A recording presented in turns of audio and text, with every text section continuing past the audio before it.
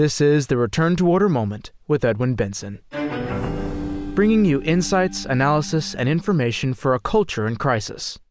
America needs to sort through the disastrous foreign policy decisions inspired by Henry Kissinger. Usually, Americans tend to ignore foreign policy. It is messy and tricky and difficult to understand. However, the death of Henry Kissinger last month recalled one of the few periods that foreign policy was on the newspaper's front pages.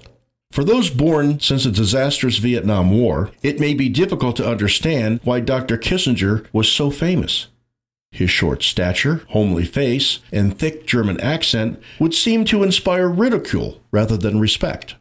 However, those who lived through that time wanted to see an end to the war. They also wanted reassurance that World War III would never happen. Henry Kissinger's presence seemed to promise that these ends would be achieved. Of course, many disagreed with Kissinger's views. The early members of the TFP saw him as a dangerous man, determined to compromise with the evil of communism. Mr. John Horvat was among those dissenters. He looks back on Dr. Kissinger in his article, "The Disastrous Kissinger Era Comes to an End." On November 28, 2023, Henry Kissinger died at age 100. The former Secretary of State advised 10 presidents and participated in countless international forums. Until the end, he visited with foreign statesmen and wrote op-eds in major media. Few were the honors he did not receive. All doors were open to him. His death signals more than his passing into eternity. It coincides with the chaotic events now ripping apart the framework he helped put in place. A disastrous Kissingerian era of concessions, compromises, and surrenders is ending as the world enters an unknown and uncertain future. Few statesmen have been rewarded so richly for such great failures. Indeed, he won the Nobel Peace Prize for his role in the Paris Accords, which brought an end to American involvement in Vietnam and the fall of South Vietnam into communist hands. Whether it is the Middle East, Taiwan, or Ukraine, the world is still paying the consequences of his brokered agreements, seemingly magical shuttle diplomacy, and brutal realism. He was controversial, as both the left and the right now find fault with his legacy.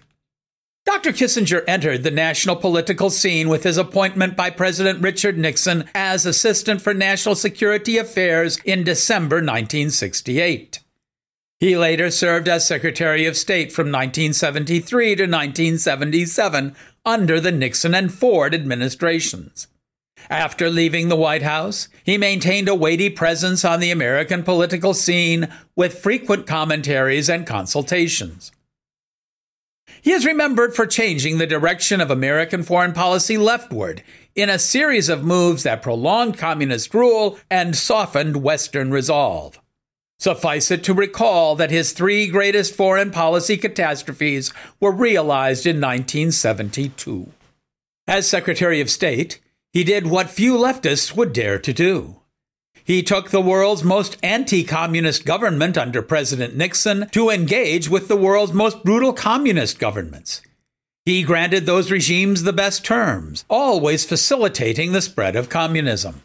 These offers were made when communist governments suffered from great weaknesses due to their disastrous economic systems and when the movement experienced a decline in its persuasive power to mobilize the world masses. The 1972 diplomatic offensive began with President Nixon's visit to Red China and tyrant Mao Zedong on February 22nd. This visit led to the shameful One China policy, thus betraying Taiwan. This small opening brought torrents of Western aid and investment monies into China. This monster of the West's own making now threatens the world 60 years later. The West was the loser in this risky game. It has made every concession, while communism still reigns supreme in a now militarized China that challenges America and the West. In May 1972, Henry Kissinger arranged a summit in which President Nixon paid a state visit to Moscow to sign 10 formal agreements. The anti-communist president developed a policy of détente that warmed relations between the United States and the Soviet Union. The accords extended credits, grain exports, industrial development, arms limitation, and other benefits that favored the economically challenged communist regime. Indeed, the ABM Missile Treaty, SALT I, hampered American defense efforts to the point that President George W. Bush was forced to withdraw from it. Dr. Kissinger's support for Russia continued even to the present, with his plea for compromise and concessions after the brutal Russian invasion of Ukraine. His crowning achievement was his most obvious and spectacular failure, the 1972 breakthrough of the Paris Accords negotiating the end of the Vietnam War. President Nixon's so-called peace with honor consisted of the withdrawal of American troops from South Vietnam and the subsequent cutting off of funding. That failed agreement made him the public figure whose name symbolizes all the disasters and shame that the free world suffered in Vietnam. Countless Vietnamese lost their lives in this debacle, and the West took decades to regain its confidence after this negotiated defeat. Thus was the legacy of Henry Kissinger. He masterminded a policy shift leftward carried out by the right. He took the West from a position of strength to one of weakness. The communist regimes gained the time, trade, and Western investment funds needed to survive their disastrous policies and build up their military might. Everything was sacrificed to reach a modus vivendi with communism to avoid war and conflict. America and the West now face the tragic consequences of his policy of concessions, détente, unprincipled trade, and the offshoring of so much of our manufacturing base to an ideological enemy bent on our annihilation. If there is a poster child for the failure of Kissinger's worldview, it is Vladimir Putin. For a time, after the fall of the Soviet Union, it appeared that Kissinger's happy talk would carry the day. In fact, many held out hope that the new Russian Federation would become an important ally of the United States. Mr. Julio Loredo looks at the failure of those hopes in his essay, Can Russia and NATO Cooperate? Vladimir Putin says no. It is time for the facts. Russian President Vladimir Putin argues that the trigger for the current war between Russia and Ukraine is the threat of NATO expansion toward the east. He argues that this represents a direct threat to the Russian Federation. Therefore, Russia's attack on Ukraine is an act of self-defense, at least in his mind. However, the facts tell a very different story. NATO members shared borders with Warsaw Pact nations for decades. Sometimes those borders consisted of a simple river or wall. Yet NATO never attacked them. From the fall of the Warsaw Pact to 2014, a closer relationship between NATO and the Russian Federation appeared likely. Some experts even speculated that Russia might even join NATO. When the Iron Curtain collapsed in 1989, the West considered two opposing diplomatic views regarding the future of the Union of Socialist Republics, USSR. The first proposed a new partnership with post-Soviet Russia to attract it to the Western sphere. It would be much like the relationship between Tsarist Russia and post-Napoleonic France in 1815. The second version argued that Russia should be punished harshly, like Germany after World War I. The conciliatory first vision largely prevailed, as the West extended a conciliatory hand to the dying USSR. Thus, a series of contacts gradually brought the USSR and its successor, the Russian Federation, toward the West. Secretary of State James Baker visited Moscow in February 1990. Mikhail Gorbachev reciprocated by visiting the United States in May 1990. The Soviet Union participated in the G7 summit in Houston in July 1990. The Russian Federation joined the World Trade Organization in 1993 and the expanded G8 in 1997. It appeared that Russia was leaving Marxism behind. Rapprochement with NATO was part of the anticipated thaw. At the 1990 NATO summit in London, member countries approved the London Declaration. It optimistically stated, "The Soviet Union has embarked on the long journey towards a free society. The member states of the North Atlantic Alliance propose to the member states of the Warsaw Treaty Organization a joint declaration in which we solemnly state that we are no longer adversaries and reaffirm our intention to refrain from the threat or use of force." Unquote. To implement the London Declaration, the North Atlantic Cooperation Council, NACC, was established on December 20th, 1991. The council was designed to be, quote, "a forum for dialogue and cooperation with NATO's former Warsaw Pact adversaries," unquote. The following day, at the NACC's inaugural meeting, Soviet Ambassador Afanasievsky dramatically announced the end of the Soviet Union's legal existence. On June 17, 1992, the Russian Federation United States Charter for Partnership and Friendship was signed in Washington. The document states, "The United States of America and the Russian Federation reiterate their determination to build a democratic peace, one founded on the twin pillars of political and economic freedom." Unquote. The climate then reigning can be seen in an article by General Sergei V. Stepashin, head of the Russian Federation's Defense and Security Committee, published in 1993. The general proposed a close coordination with NATO, transforming Russia into a geopolitical bridge between the Euro-Atlantic and the Asia-Pacific security system. The article culminated in the appeal for a new Marshall Plan for post-communist revival with a conversion of Russia into a democratic society.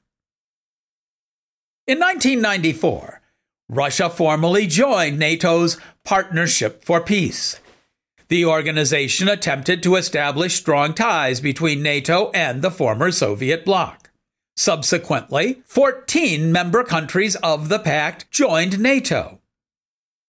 In December, the Budapest Memorandum on Reduction of Nuclear Weapons was signed between the United States, Great Britain, and the Russian Federation.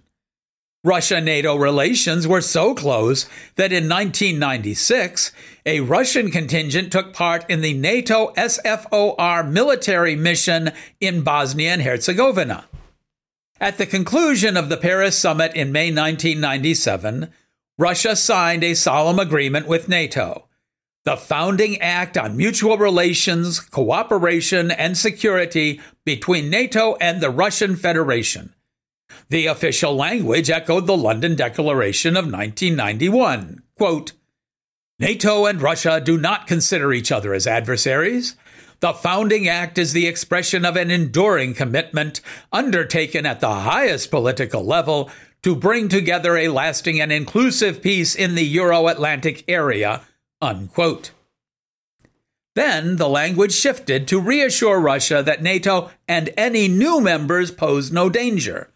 Quote, "The member states of NATO reaffirm that they have no intention, no plan, and no reason to deploy nuclear weapons on the territory of the new members," unquote.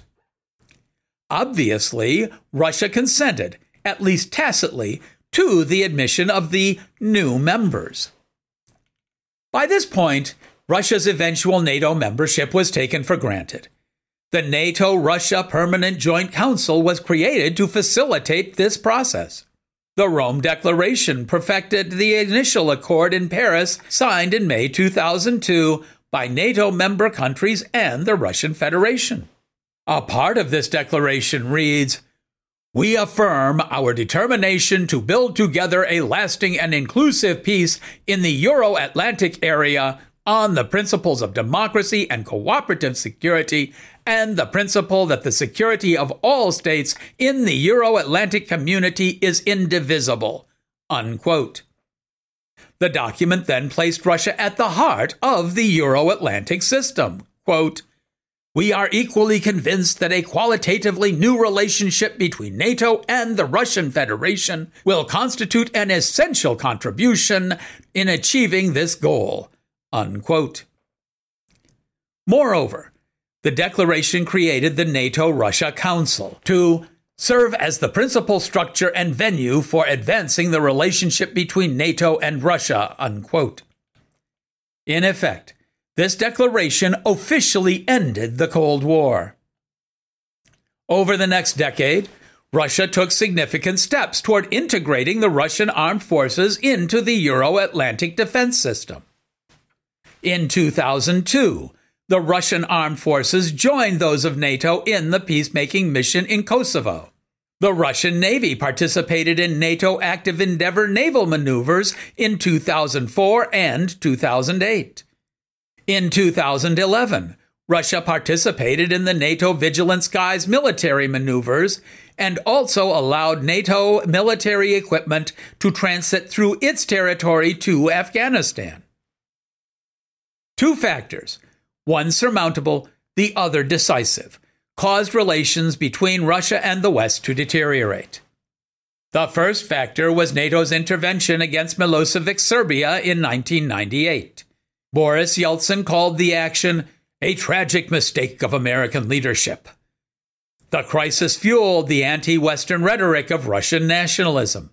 However, subsequent events proved the effect to be temporary. The joint NATO-Russia participation in the Kosovo peacekeeping mission promoted at least minimal cooperation and mutual trust. The second factor proved to be much more decisive: the rise of Vladimir Putin in the Russian political landscape. There are two very different sides to Putin's public image. The first image is smiling and cooperative, immortalized at the meeting with George W. Bush and Silvio Berlusconi at the Rome Declaration signing in 2002. On that occasion, he projected an image of friendliness toward the West, hinting at a future close alliance. The second Putin image was manifested during the Crimea and Ukraine invasions in 2014 and 2022. This Putin is far more belligerent, blaming, quote, the scum of pro-Western traitors, unquote, for the unrest. This second Putin appears to surprise Western leaders, especially those who negotiated with him at the turn of the 21st century. What made him move away from the pro-Western attitude? Is this a profound development or merely a change in strategy? Had he been bluffing to buy time to rebuild Russian military strength to USSR levels? Speculation aside, Russian nationalism advanced, with all its pan-Slavic and anti-Western implications. Complementing this development is increasingly popular nostalgia for the Soviet Union, especially the World War II leadership of Joseph Stalin.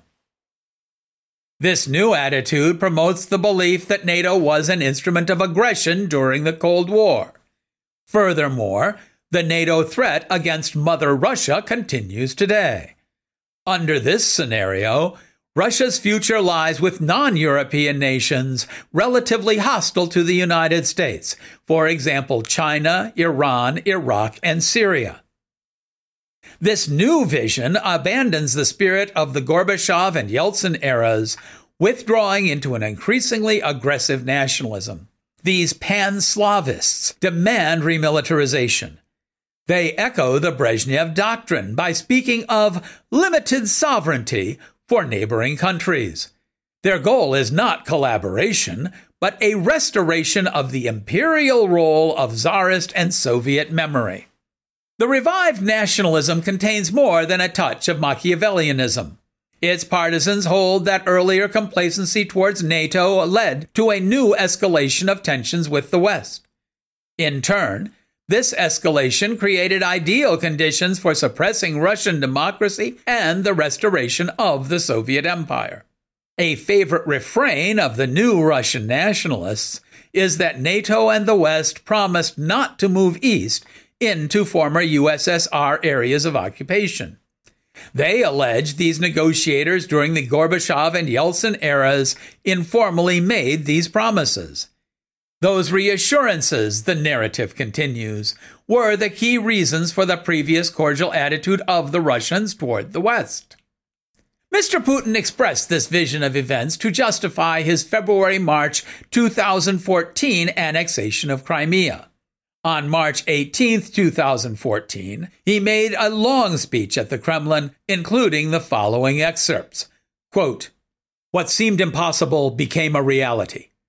The USSR fell apart. Things developed so swiftly that few people realized how truly dramatic those events and their consequences would be.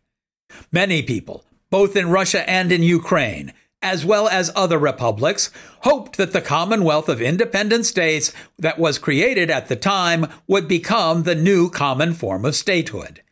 It was only when Crimea ended up as part of a different country that Russia realized it was not simply robbed, it was plundered. Our Western partners, led by the United States of America, prefer not to be guided by international law in their practical policies, but by the rule of a gun. They have come to believe in their exclusivity and exceptionalism, that they can decide the destinies of the world, that only they can ever be right. They have lied to us many times, made decisions behind our backs, placed us before an accomplished fact. This happened with NATO's expansion to the east, as well as the deployment of military infrastructure at our borders." Unquote. However, the evidence does not favor Putin's interpretation. Indeed, the atmosphere of cooperation between the Russian Federation under Boris Yeltsin and the Western powers described above refutes Putin's argument. The only justification for the Putin view is that between September 90 and March 1991, the USSR participated in various international conferences. As a result, it signed a series of treaties of friendship and cooperation with the United States and the European community. The minutes of the meetings, now declassified, reveal several utterances from U.S. Secretary of State James Baker and German Chancellor Helmut Kohl, among others, which seem to indicate oral promises that NATO would not expand east. However, two facts refute Putin's interpretation. The first is that these statements never became part of the texts of the agreements. Vague assertions do not automatically become parts of written agreements unless the agreements include language that gives weight to those oral statements. However, a more fundamental fact is that the Soviet Union ceased to exist on December 21, 1991. Even though the United Nations allowed the new Russian Federation to take the Soviet Union's vacant place in that body, the Soviet Union never became the Russian Federation in any legal sense. Boris Yeltsin's government had no more right to enforce agreements made by the USSR than the Bolsheviks of 1917 had concerning treaties signed by the Tsar. Indeed, since 1994, the Russian Federation has maintained a monopoly on the nuclear arsenal of the former Red Empire. However, it did not inherit the debts with foreign countries, nor agreements with other powers. From the Partnership for Peace in 1994, to the NATO-Russia Founding Act in 1997, to the Rome Declaration in 2002, all the new agreements were signed by the Russian Federation, which thus assumed responsibility under the terms of those agreements. At the time of the dissolution of the USSR, Ukraine was the third largest nuclear power in the world. In May 1992 and September 1993, two very hard clashes with Russia risked escalation into atomic conflicts. Those tensions subsided thanks to the mediation of the United States, which convinced Ukraine to surrender its nuclear arsenal to Russia. In exchange, Russia promised to respect Ukraine's integrity. The agreements were first violated in 2014 with the Russian annexation of Crimea. The aggression continued on February 24, 2022, with the Ukraine invasion. It is useless to dust off the minutes of old meetings with a political entity that no longer exists. The only reasonable course is to abide by the treaties to which the Russian Federation is a party. Putin violates these pacts every day that the Ukraine conflict continues. Henry Kissinger's so-called peacemaking has fared no better in China. In fact, you could argue that his policies turned a weak and poor nation into a strong and aggressive adversary. In the middle of any such conflict stands Taiwan. The intrepid island nation has been a steadfast friend of the United States and its values. In return, the U.S. has treated it with indifference. Sometimes it appeared that the U.S. wanted to pretend that Taiwan doesn't even exist.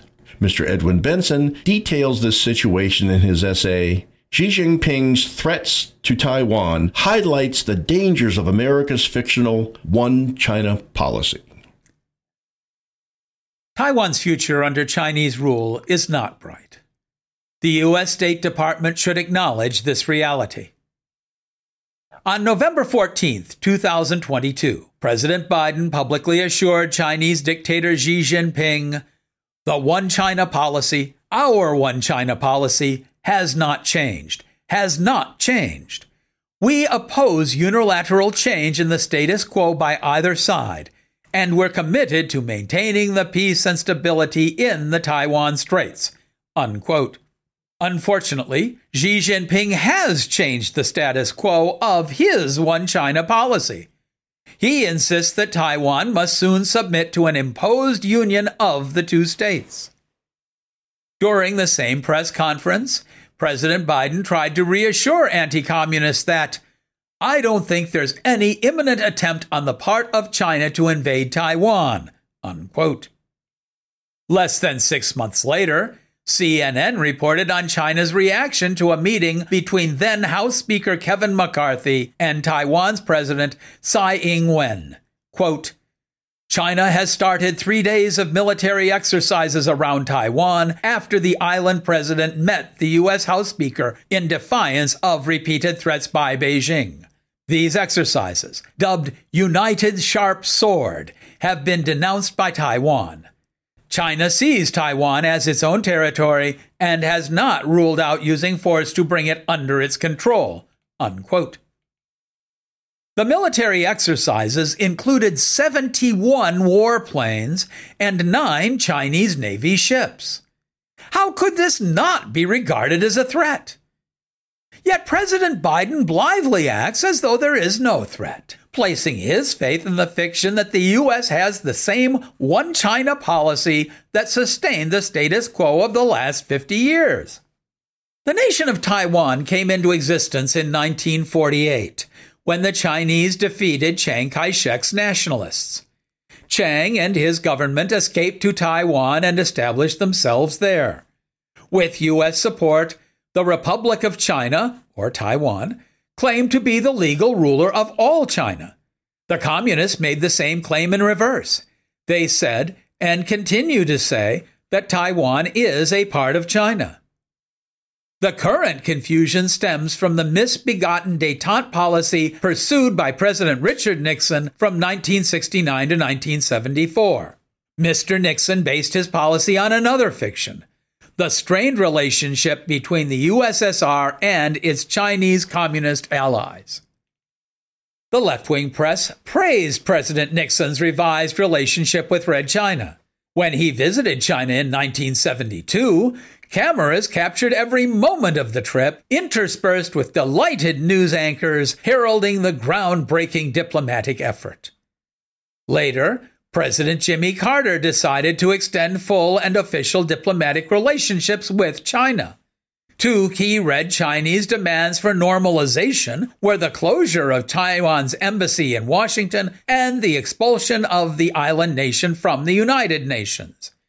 President Carter pasted on his trademark smile and agreed. There was little that Taiwan could do other than acquiesce to the new situation. However, Congress passed the Taiwan Relations Act to, quote, preserve and promote extensive, close, and friendly commercial, cultural, and other relations between the people of the United States and the people of Taiwan, as well as the people on the China mainland and all other people of the Western Pacific area, unquote. President Carter signed it on April 10, 1979. Thus, The new law created a relationship with Taiwan that evolved into a strange and ambiguous situation in which the U.S. supported and traded extensively with a nation whose existence it did not officially acknowledge.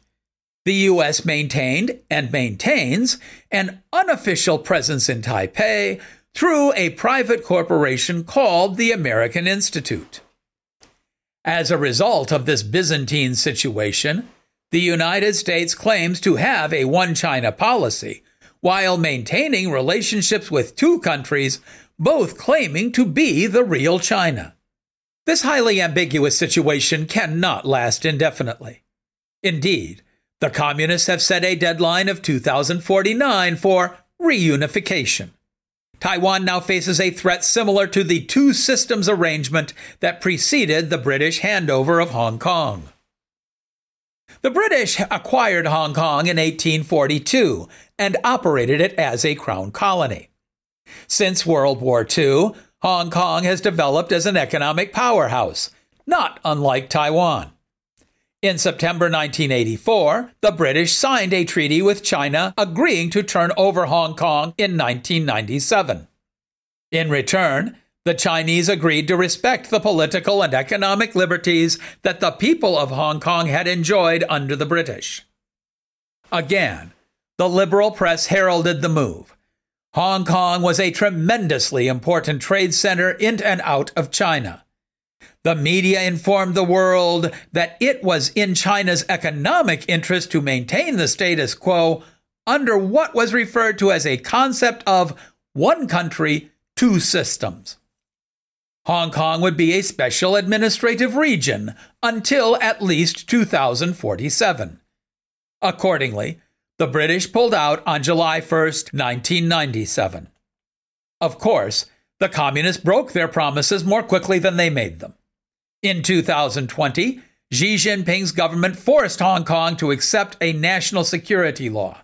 The Council on Foreign Relations, CFR, says that, quote, "Since then, authorities have arrested dozens of pro-democracy activists, lawmakers, and journalists, curbed voting rights, and limited freedoms of the press and speech. These moves have not only drawn international condemnation, but have also raised questions about Hong Kong's status as a global financial hub and dimmed hopes that the city will ever become a full-fledged democracy," unquote. While the CFR acknowledges that, quote, "Chinese Communist Party officials do not preside over Hong Kong as they do over mainland provinces and municipalities," unquote, the city is already controlled by the Communist Party. Xi already claims to be the sole authority in interpreting Hong Kong's fundamental law. Therefore, Taiwan's future under Chinese rule is not bright. The U.S. State Department should acknowledge this reality. The United States should abandon the fiction of the One China policy and recognize that Taiwan is a nation that the United States is committed to protecting. Anything less is an open invitation to China to move against Taiwan whenever Xi Jinping wishes. This concludes America Needs to Sort Through the Disastrous Foreign Policy Decisions Inspired by Henry Kissinger. Thank you for listening. Mr. Laredo's essay is richly footnoted. Any listener who wishes to review these sources can gain access to that essay in its original format. A link to that essay is provided in the show notes. Return to Order, of which this podcast is a part, strives to be a source of light in a dark and disordered world. Your prayers are appreciated. We publish a new episode every week as Tuesday becomes Wednesday at midnight. You can hear our program in two ways. The first is to subscribe through your favorite podcast provider. Another is to go to our website, www.returntoorder.org, and click on the podcast link at the top of the page, which will take you to a list with the most recent podcast on top. Listeners can help Return to Order be more effective by giving us a 5-star rating with their favorite podcast service. Subscriptions and high ratings mean that more people will find the Return to Order moment online.